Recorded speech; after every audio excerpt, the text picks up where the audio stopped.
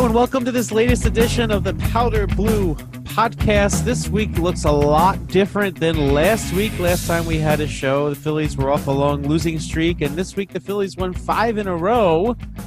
Nice change of pace, fueled by their new bullpen, which got even newer on Monday, and we'll talk all about that. Frank Close here with Jeff Mosher. Jeff, what's going on?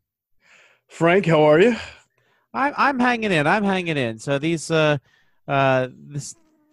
Phillies team has been a little up and down, wouldn't you say? Yeah, the team has been up and down. The bullpen is basically a carousel, and it's like don't get comfortable. This guy might be gone, and another guy might be in by tomorrow. So it's been a real adventure trying to keep up with everybody who's been in and out lately.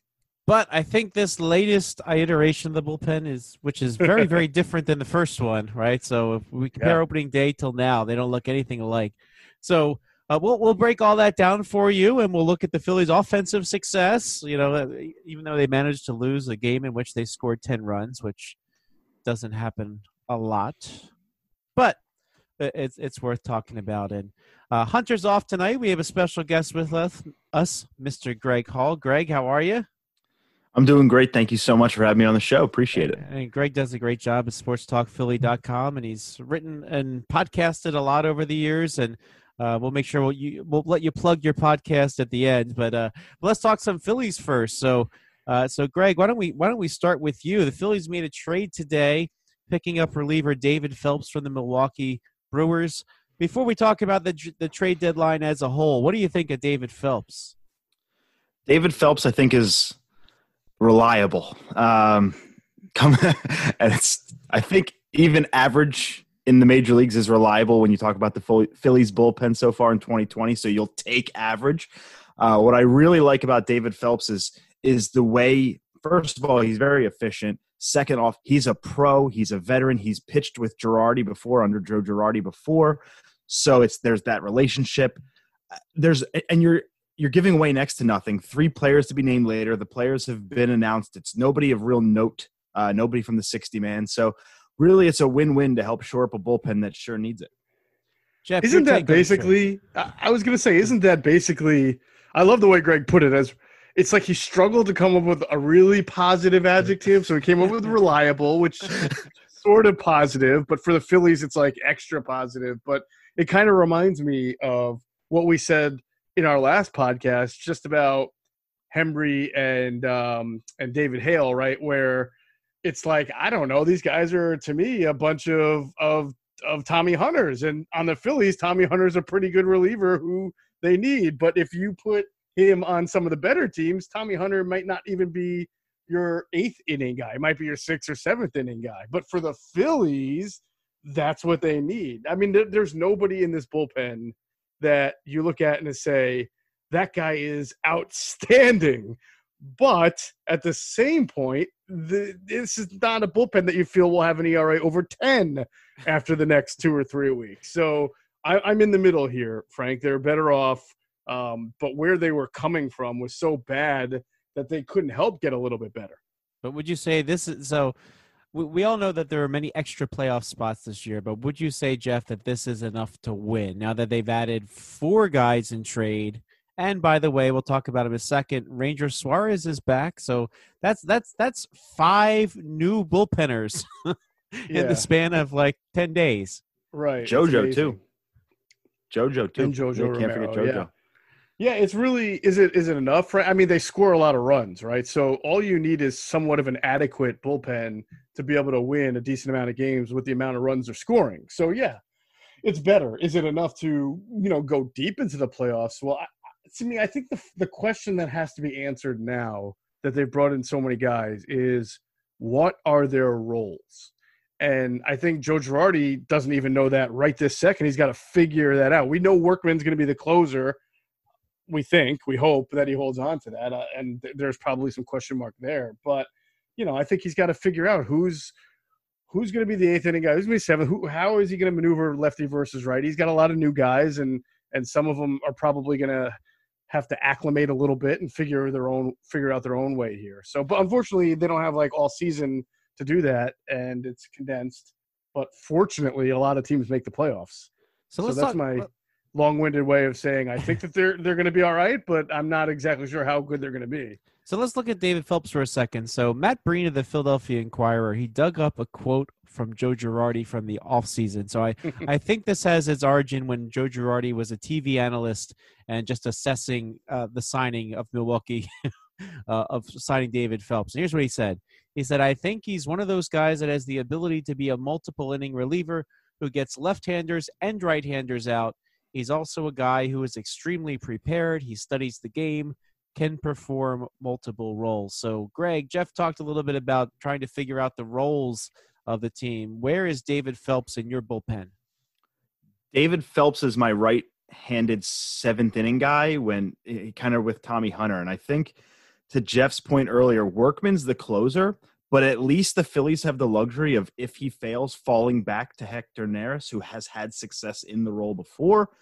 You know, he's getting it together now. We've seen a couple of really solid Hector Neris innings lately. So last I think week, that right, kind of, Jeff? We may have to fight. Okay.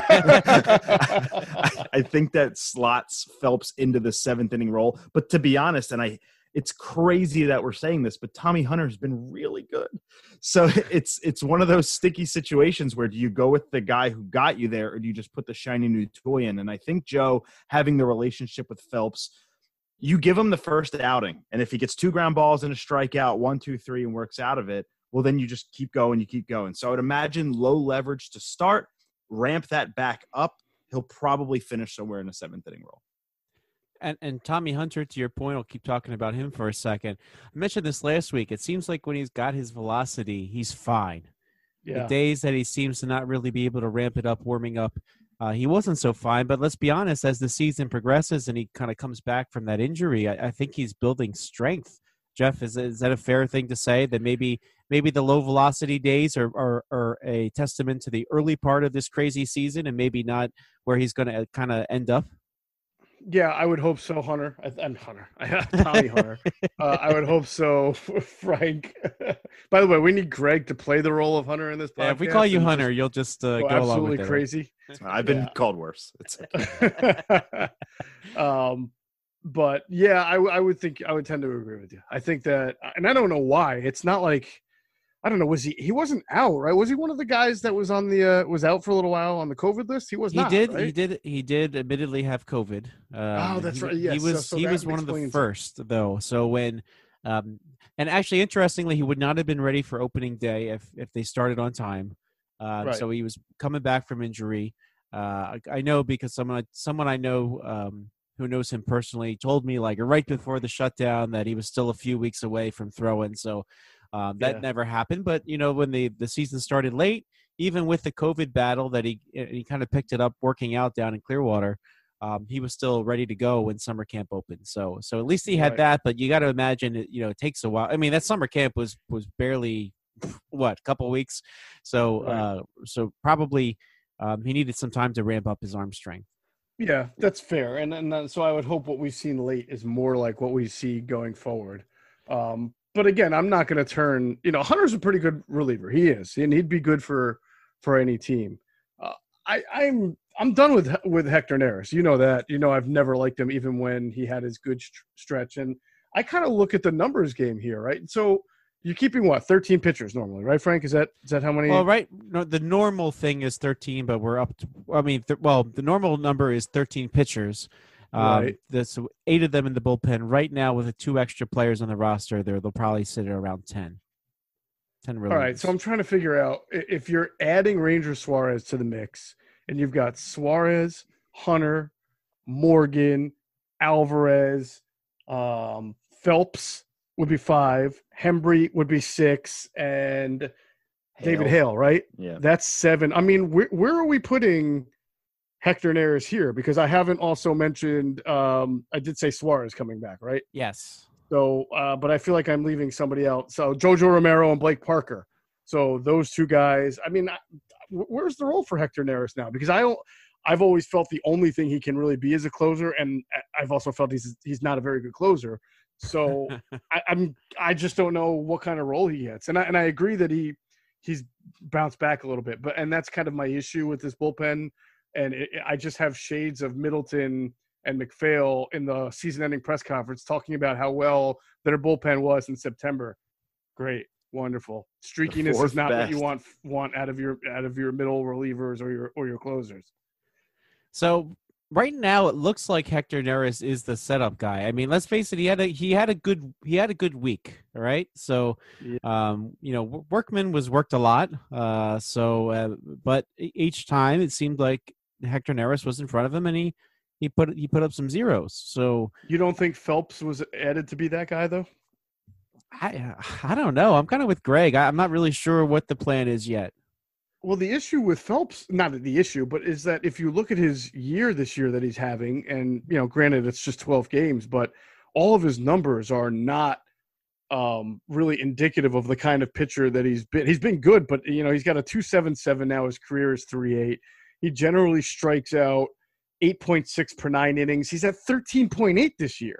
So his whip is 0.692. He's 1.3 career. So it's really hard. Listen, I think it's great. These guys, we know middle relievers can just come out of nowhere and have these great years. And so it makes sense to bring him in now while he's hot.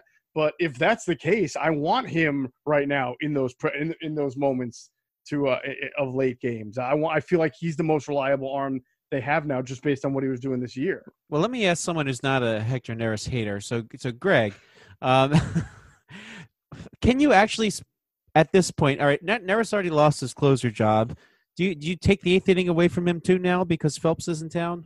Let's not forget that the Phillies overall have been pretty healthy. And especially their pitching staff, sans like Ranger. It's been a fairly decently healthy staff. Tommy Hunter is one pitch away from more injuries. If there's one thing to sum up his Phillies tenure, it's IL. So I almost want to say these things will work themselves out. But while you have the pieces, roll with the pieces. Joe tends to overmanage the pen just a smidgen. And I think a little bit of that is the 3-batter rule, and I think even that plays into me too. But I think even that kind of goes into our psyche of what this bullpen looks like for the rest of the season. I don't mess with, I hate to say what's working, because what's working again is it couldn't have been any worse than the first month of the season. But you only have 30 games left, and too much tinkering now just leads to bad things coming down the stretch. You have a 7-game series with the Marlins coming up, and who says that, right? So you're going to need all of these guys. So I love that Girardi's carving out roles, but I don't mess with a good thing. I start Phelps in low leverage. I let Hector get his swagger back. I let, love him or hate him. When you getting out, I don't care what your name or number is. And he's doing that right now. I let that go. So I'm Hector. I don't even like Workman as a closer. If we can start there, I'm actually with you on that. Yeah, he's not a closer to me. I mean, he got 16 saves last season. Let's not forget Phelps is also coming off Tommy John in 2018. He's only a season, 2 seasons removed from that. So there's a lot of moving pieces. Was it enough? I'm sure we'll talk about it. They're kind of figuring out the roles now. Let's get to that 7-gamer and see how Joe uses his pen there. Once that series is over, I'd be ready to have a more definitive conversation. So, speaking of those doubleheaders, they've 5 doubleheaders left, and including a week from now, starting September 8th, they have 3 doubleheaders in 6 days, which I think is incredibly cruel. Has that ever happened in the history of baseball that you have 3 doubleheaders in 6 days? And I've said this before, but if the Cardinals get off the hook, or any of these other teams that missed a lot of time get off the hook of 60 games, the Phillies better damn well get off the hook for some of these games, because that is just cruel. And last week when they decided not to play the game against the Nationals, that added another doubleheader.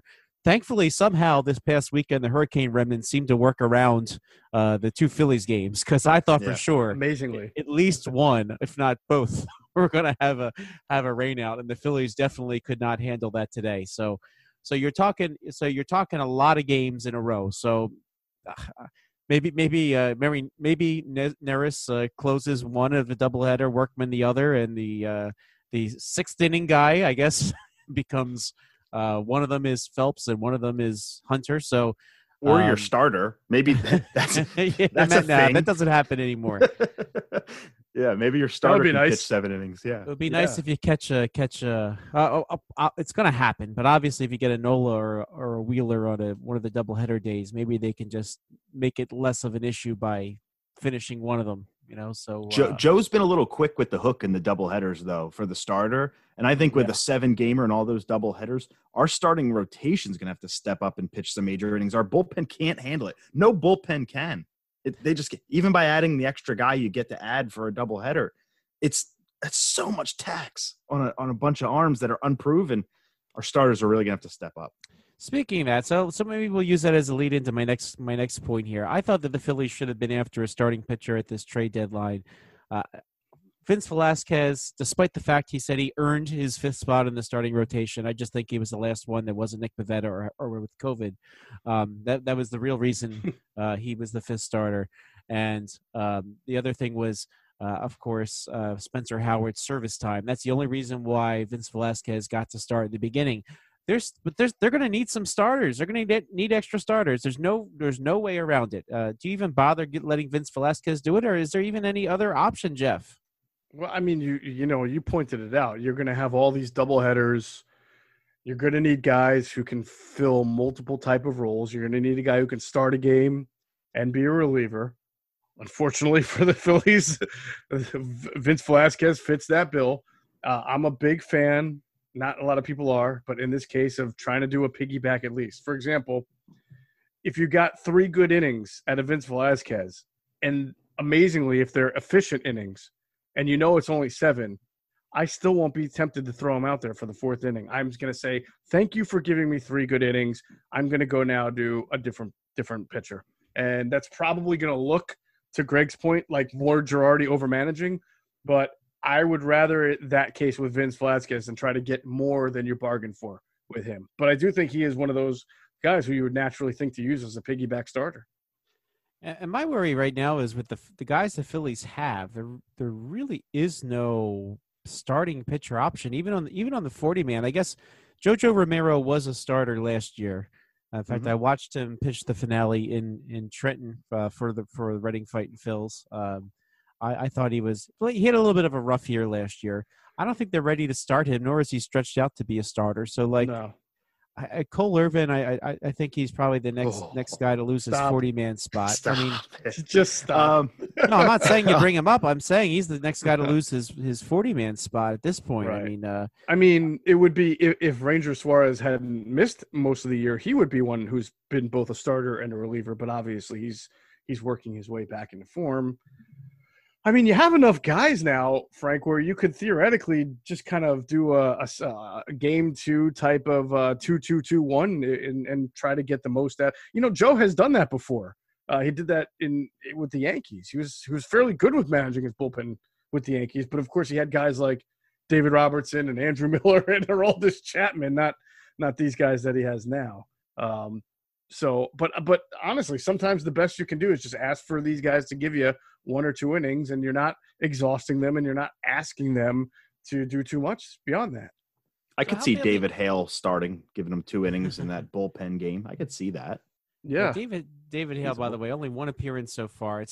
They waited so long to use him, and then he ends up relieving Arrieta and having a little bit of trouble there for his first Phillies appearance. So maybe David Hale with the clean inning. Historically, he hasn't not been that bad. So let's look at then at the NL East, because I mentioned the Phillies didn't add a starter, but the Atlanta Braves they had Tommy Malone like hours before he was to pitch against the Phillies, which is I've never seen that happen, that you trade for a guy and he starts that night. I mean, I know Baltimore is not that far from here, but that was quite an ask of the Atlanta Braves to do that to Tommy Malone. Someone wrote me on Twitter, I guess it was probably Saturday night, and he was like, "Who's going to start for the Phillies? For the Braves tomorrow?" And I forget the guy they had listed. I don't even know his name. Yeah, exactly. that's right. So, but the Braves desperate for starting pitching. That's going to be their big downfall, and I don't know if Tommy Malone is enough to let the Braves hang in there. What do you think about that, Greg? So I think the Braves offense is their fifth starter. Like they just have no pitching outside of Max Fried, and Max Fried doesn't have a very long track list of being an ace. I mean, this is his first real season being at the top of a rotation, and he's only there because Soroka got hurt. Hope obviously he gets well soon, but that's a lot of pressure to put on a kid. He's still very young. There isn't much behind him. I mean, I remember coming into last season thinking and talking about all these internal arms, the young arms the Braves had, and they really just haven't worked out. I think the one that we saw, Ian Anderson, the Phillies luckily skipped him. I think he could work out.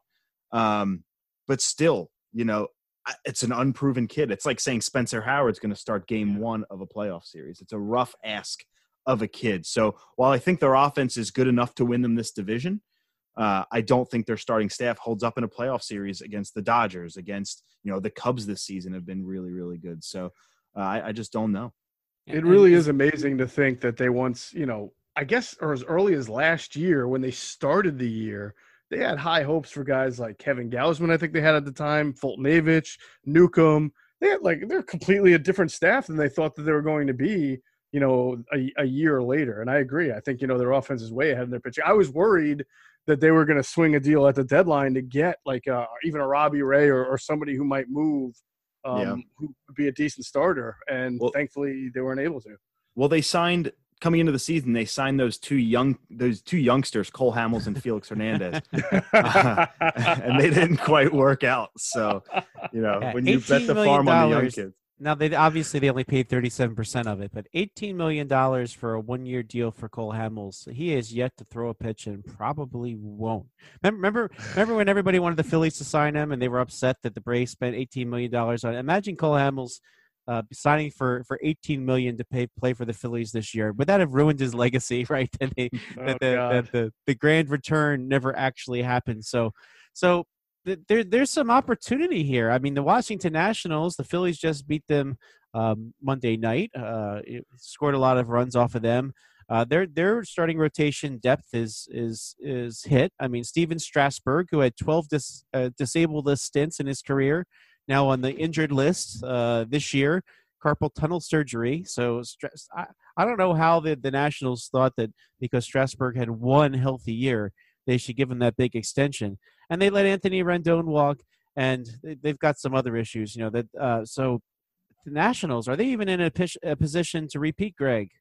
No, and I was totally a believer of the long layoff's going to help them. It's going to get them back on track. They're not going to suffer the woes of the World Series winning team kind of being, you saw it in 2009 with the Phils, even though they got back there. Cole Hamels was never the same that year.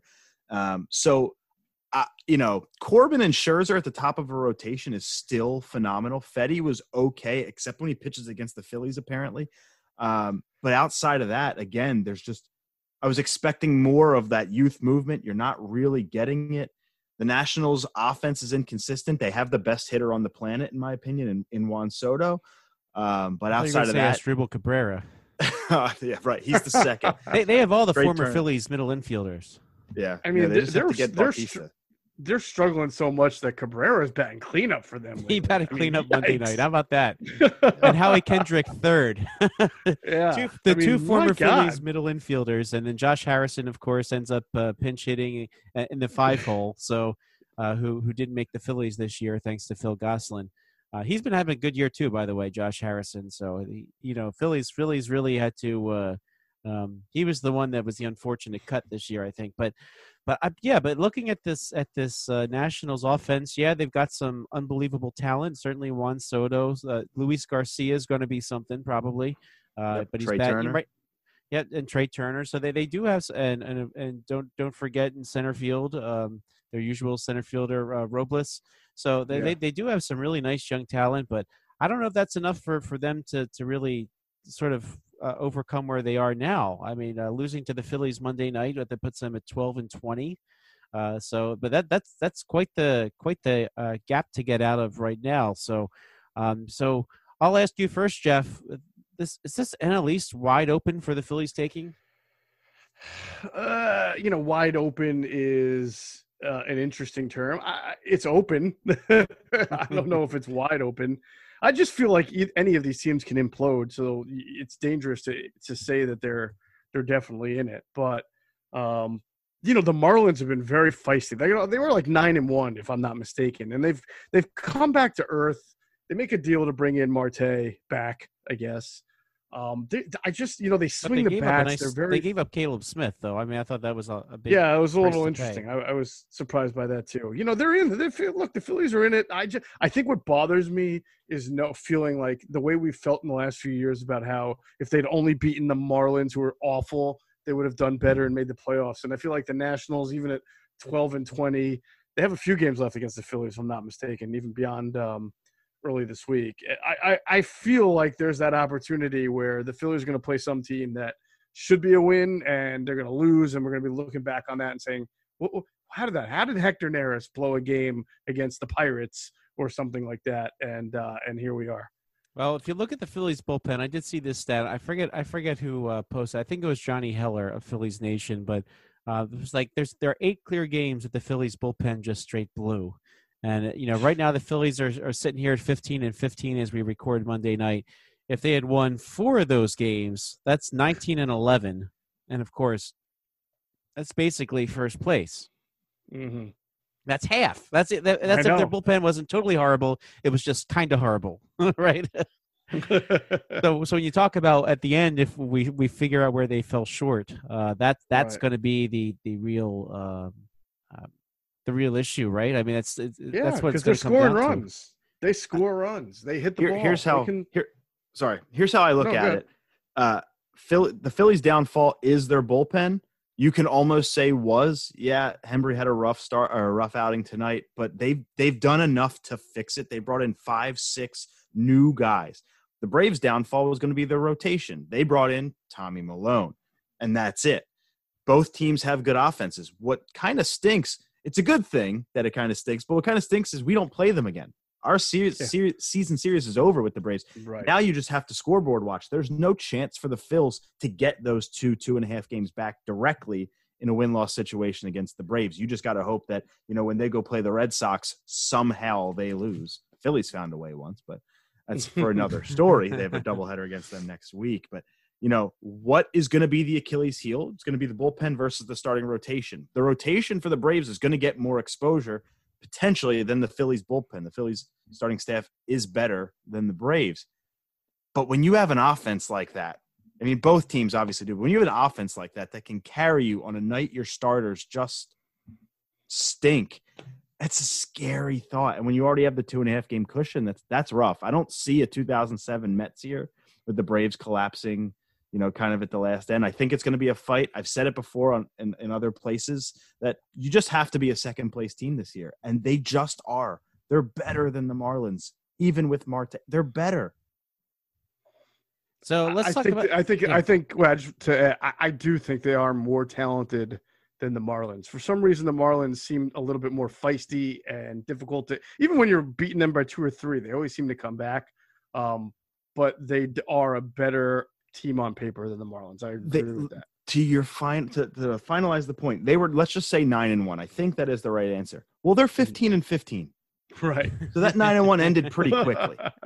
8-14 cents, right? So there you go. They're not there. That's not second place. I mean, it might be in this division, but that's not second place. So to me, this is just you're playing for second, and I'd be okay with that. And even the Phillies perspective too, like the awful bullpen is kind of behind them, right? So you got to assess like who are they right now with all these extra players, and it might be more to make a difference. But the playoffs are expanded, so it's not even like the Phillies have to press that much. Now just be decent. Yeah, 8 teams in the league. I mean that's a lot. That's hockey, right? I mean, it is. It's half the conference, half the league, basically.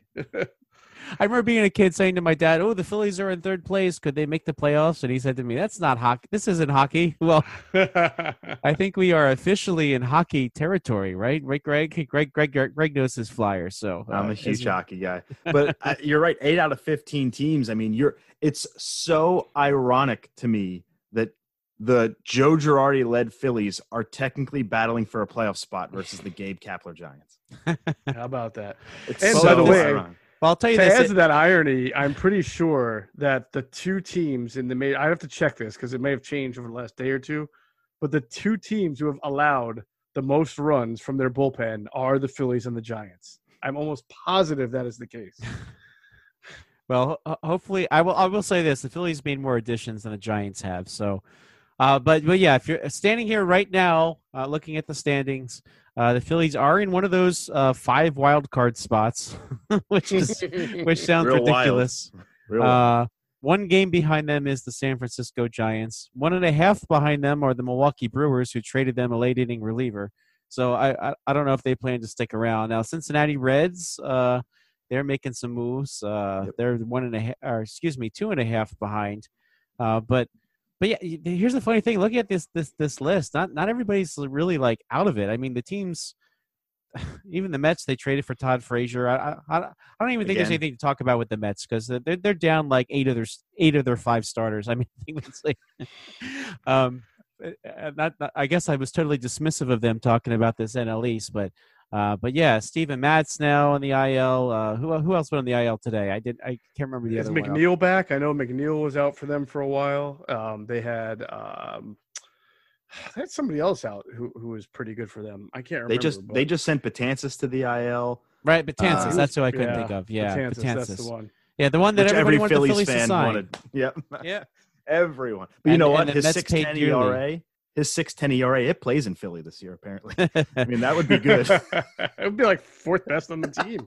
and the only reason the Mets signed him is because they luckily for them, Yoenis Cespedes like wrestled a wild boar in a ditch or something. I don't even know what the story is. I don't think we'll ever know the story of Yoenis Cespedes, but he also walked out in the middle of the year, so.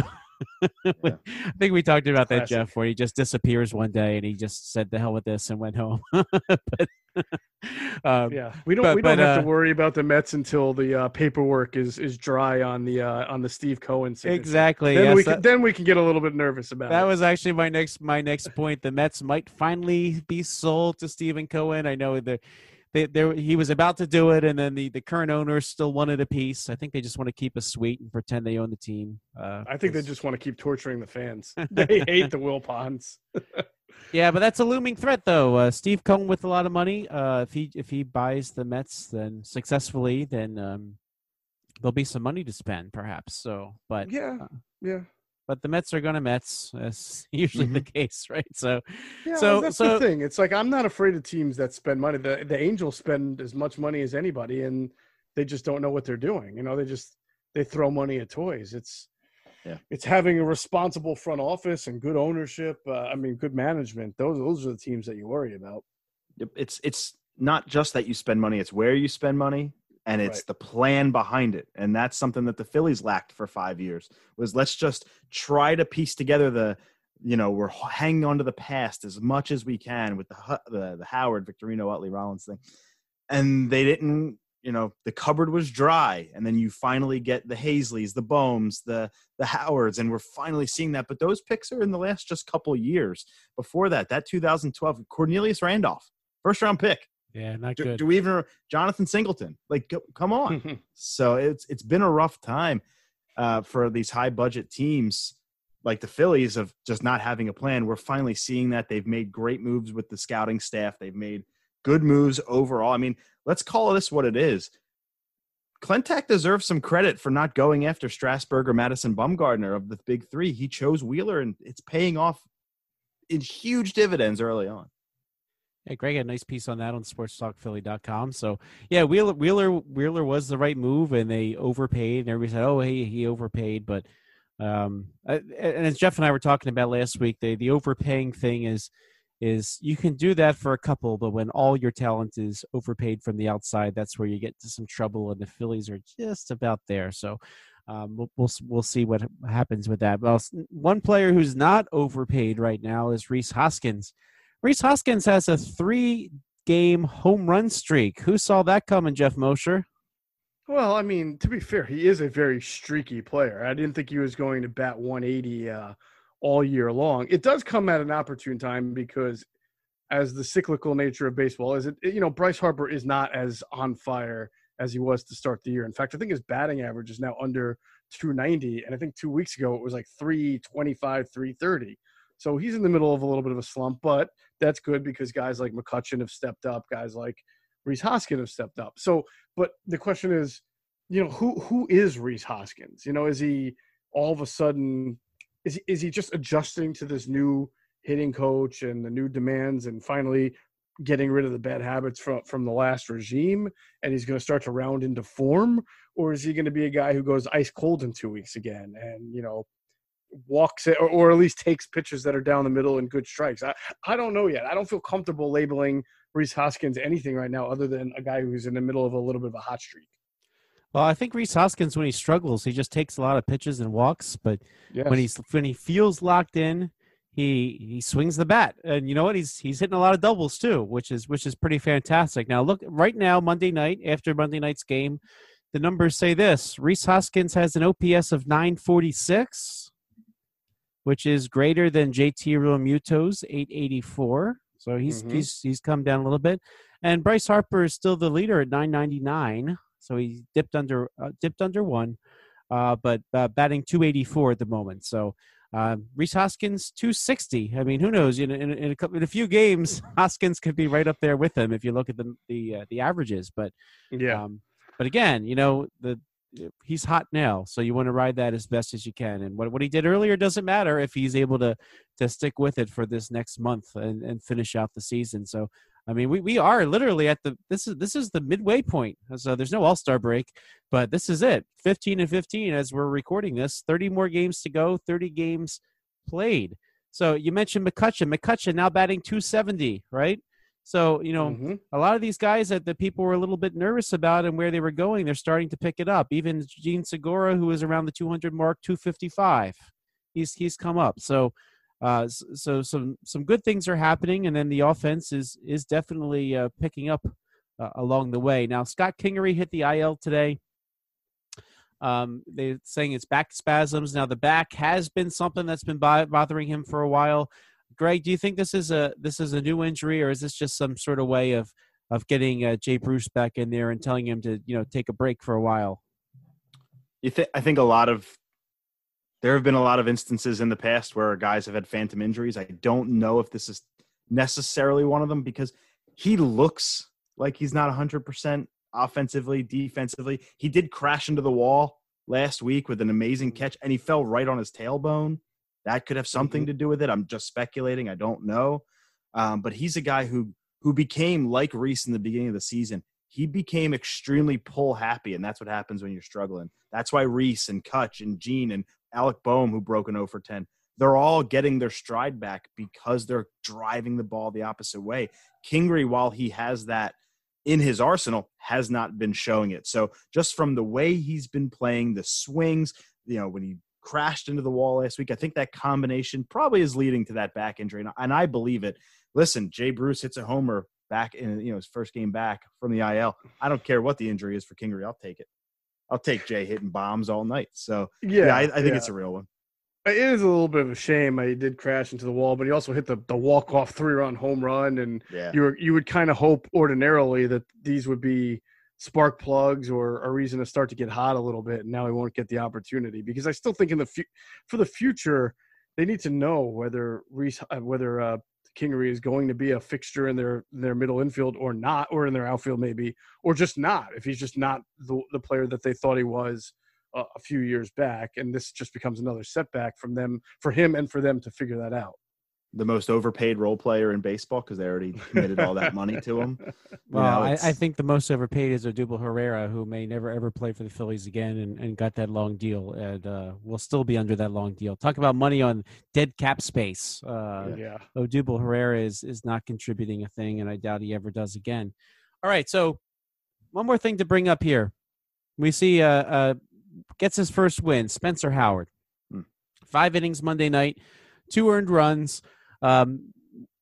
I thought still that was perhaps a quick hook. This is the first time Howard has been allowed to go 5 innings. It was enough. The relievers actually gave up 4 runs after him, but wasn't a totally. Yeah, it wasn't a totally wonderful night for Phillies relievers as they beat the Nationals 8-6. Um, but Spencer Howard, what are your thoughts right now, Greg? Would you let him go a little bit deeper at this point? Is he at that point yet, or do you need to baby him a little bit more? What are your thoughts on Howard so far? Well, he hasn't pitched in, I think, 11 days or so coming into this start, so I expected to see a tick off the fastball. I don't think I expected it as early as the fourth. He comes out, strikes out the first four hitters of the night, throwing 96, 97, painting corners. His hook was true 12-6 stuff. Like, I hadn't seen his curveball look like that in any start. Maybe Toronto, but Spencer's still a young guy. He hasn't thrown a ton of innings this year. His fastball was sitting 92, 93 in the fifth when Soto took him oppo. I kind of agree. I thought he was getting the hook after the homer. So just for the fact that Joe left him in to be in line for the W, that actually meant a lot to me. I think that's something he can build on. He's got the first one out of the way. I think losing that velocity is a bit concerning, but I'm going to chalk it up to the 11-day rest. I think his next turn in the rotation, it'll be against the Mets. If he starts to lose that velocity again in the fourth or fifth, I'll start to be a little bit concerned. And is he just another 5-inning dominant guy? We've seen that before. I don't want to see it again. I'd like to think he can kind of get to that 6-7 inning place. But yeah, if he's going to pitch six against anybody, it's going to be the Mets. By the way, if his velocity trails after a few innings, maybe he should be a closer. Like Jake Arrieta should be a closer, right, Jeff? The Phillies just don't ever develop pitchers. Like since 2000, it's been Cole and Nola. Like there's not. So I'm just like desperate for them to develop a starting pitcher and not just say, no, he'll just go to the pen. I need this. Well, I like this guy. I like this guy, Greg. Frank. We see a lot of maybe we're not on par with Neris, but we definitely are on par with the Phillies and their lack of ability to develop a pitcher. Absolutely. Well, so, Jeff, are they going to be able to develop Spencer Howard? Are you confident based on what you see so far? And I like Brian Price, so. Yeah, I was about to say, I think if they are, it's not going to be because of the upper management. It's going to be because of Brian Price and Joe Girardi. He got him his first win. He left him out there 5. He had 91 pitches in 5 innings. That's not exactly the model of efficiency. And so I can understand why they were just trying to get him out there in a at one point lopsided game and just get him the win. I'm sure that they were kind of maybe second guessing themselves there in the 7th inning a little bit maybe, but it's good that he got it off. He was able to get the first win. He's been interesting in that I feel like you've seen some, as Greg noted, some real flashes at times. That 12-6 hook is pretty deadly. But then you also see flashes of a guy who's really is just still feeling himself out. He's not coming up here and lighting it on fire like you've sometimes seen rookie pitchers do, but that's okay. I just want to see steady development with each start. And yes, I want to see the opportunity for him to be developed as a starting pitcher. Well, with all the doubleheaders up ahead, I am sure he will get his share of starts the rest of the way, and you will have 30 games. So with all those doubleheaders, so the next 30 games will probably have 5 more starts? Is that about right? My math good? So 5 doubleheaders. So there's 25 days where they're playing games. So I assume he would start 5 more times, right? That would put him in line to start the finale, unless they move if they have to move somebody, but. I looking ahead in closing, I'll just say this is going to depend on those 5 doubleheaders. I think that the way that affects the Phillies will be the story of this team, but I do think they have a chance to slip into the playoffs. Greg, a final word. Did the Phillies go into the playoffs based on what they have now after the trade deadline? They do. They're a second-place team. They could be a first-place team with the Braves starting rotation. To me, the X factor of this season is that 7-gamer with the Marlins. You could find yourself socially distanced from them by the time that series is over. So I'm looking forward to that, and it's right around the corner, so let's go. Jeff, final thoughts on where they stand after the trade deadline? You see, the only issue I have with Greg's assessment, which is an accurate assessment on its own, but we're not really recognizing the fact that there's probably going to be 4 guys that are going to be on the IL in about 5 days, right? Because the Phillies just can't have too many good things happen to them. So while they have the talent right now to be a second-place team, I'm going to be holding my breath for the next week and a half that everybody can stay healthy and let these things settle in. If that happens, you may hear me, strike a little bit more of an optimistic chord.